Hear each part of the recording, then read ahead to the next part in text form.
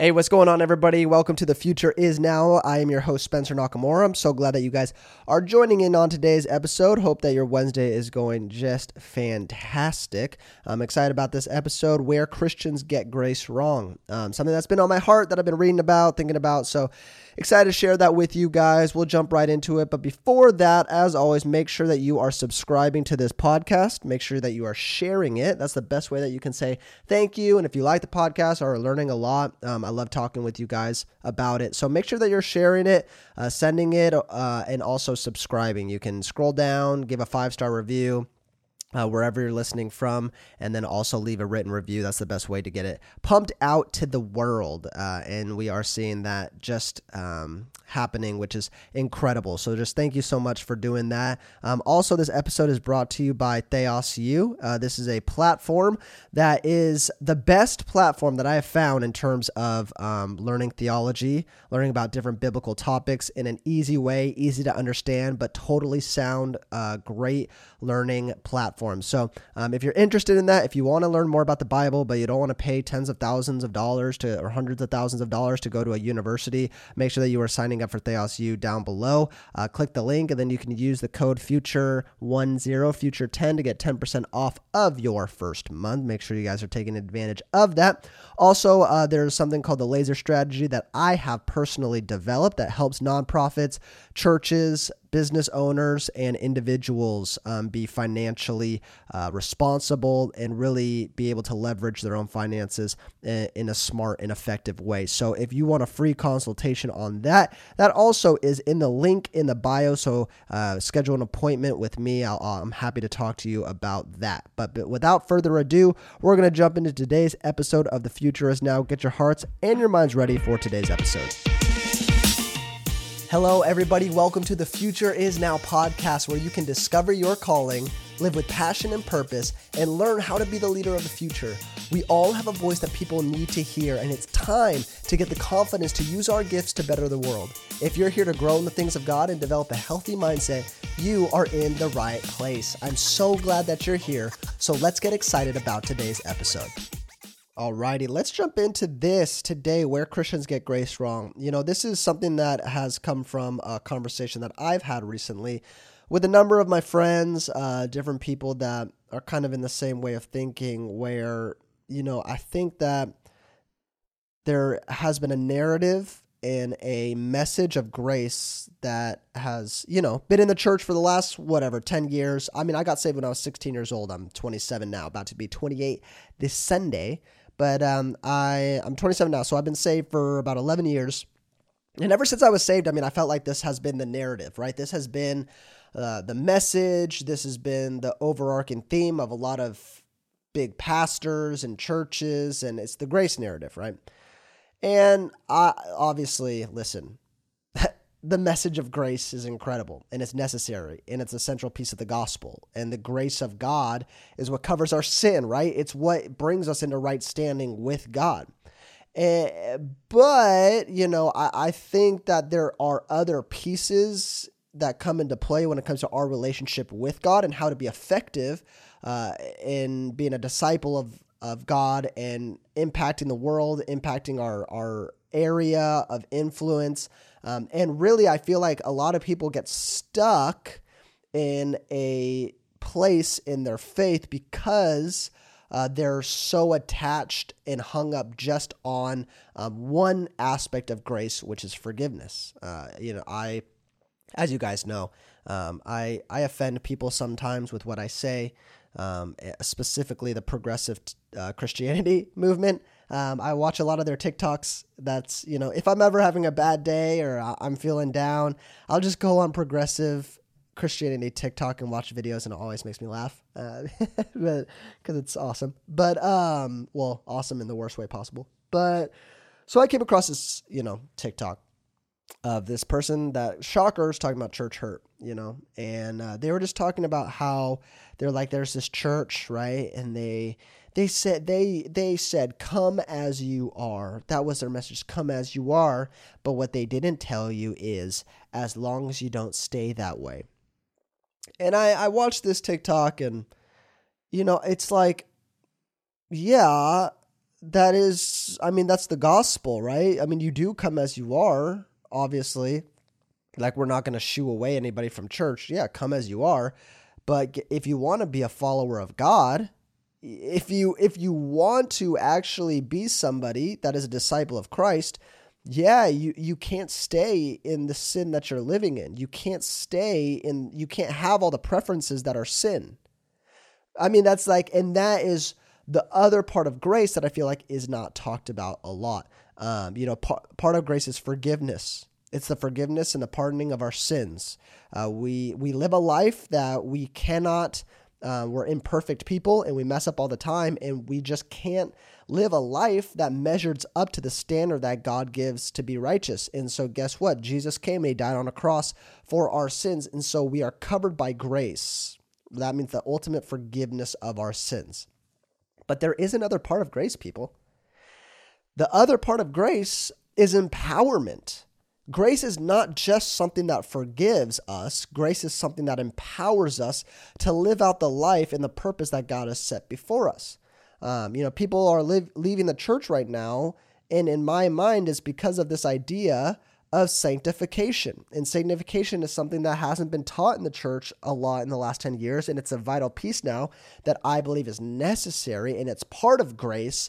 But a lot of people in the last 10 years, in my opinion, have been fed a one-sided gospel of forgiveness and love and acceptance with grace.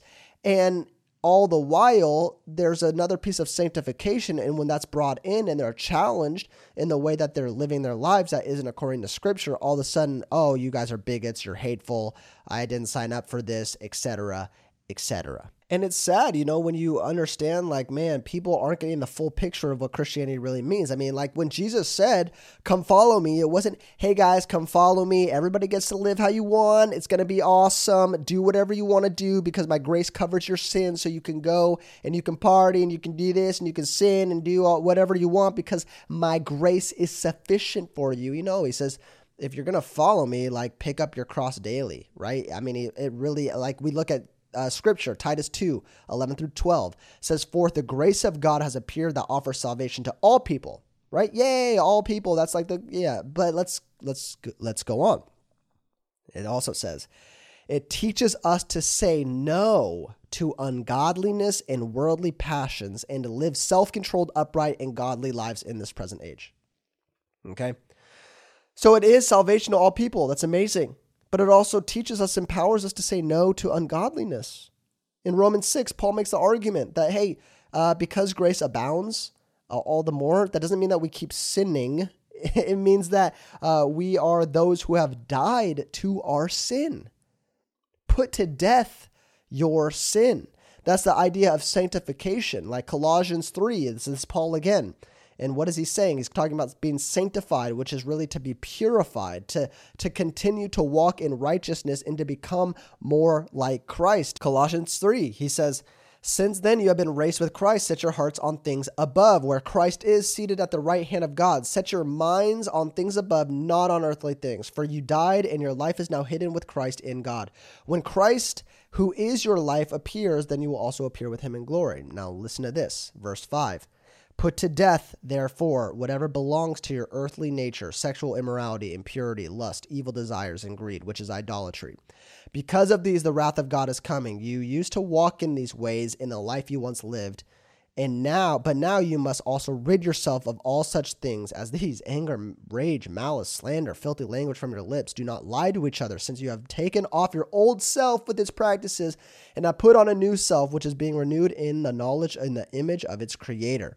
Here there is no Gentile or Jew, circumcised or uncircumcised, barbarian, Scythian, slave, or free, but Christ is all and is in all," right? And here's the idea is a lot of people that are moving towards this progressive Christian or all-loving Christian, and we accept all and we don't want to say sin is sin and this and that, is because they originally were fed a gospel that was so one-sided on forgiveness that they were never taught in the ways of the Lord in terms of sanctification. It reminds me, we watched this documentary. I shouldn't be laughing. It's not funny. We watched this documentary. If you ever seen it, it's Manti Te'o. He was a Notre Dame linebacker from Hawaii, and he was like the OG catfishing story, right? He had a girlfriend that he thought was a girlfriend. online for like 2 years, but it was actually a dude. And then, and then it's not funny. It's just crazy that this happened, but like had a 2-year long relationship. And then he acting like his girlfriend faked a death, and it was like national news. And he like dedicated a whole season to her. Turns out she never existed. Got catfished. OG catfish. Really sad story, actually. Feel really bad for the guy. But I just wonder, are we catfishing people into Christianity? Are we catfishing people into this idea of Christianity is all about acceptance and love and forgiveness, without showing people that it's also about changing the way that you live, growing closer with God? Sanctification should be a part of your walk with Christ. You know, a lot of Christian leaders portray themselves as being equal and just like everyone else, which is true in humanity. At the human level, we're all the same. We all make mistakes. We're all flawed. However, sanctification does separate leaders, and people should be able to recognize that. I should have leaders in my life that I'm like, man, they are so far ahead of me. I want to be like them. Paul says this. He says, follow my example as I follow Christ. I feel like Christian leaders should be saying, follow me as I follow Christ, instead of saying, you know what, we all make mistakes. We're all the same. I make mistakes all the time, right? In doing so, I feel like we create an environment of not accountability, but of acceptance and coddling and allowing people to stay where they are at. And you have these people that have sin cycles for years, for decades.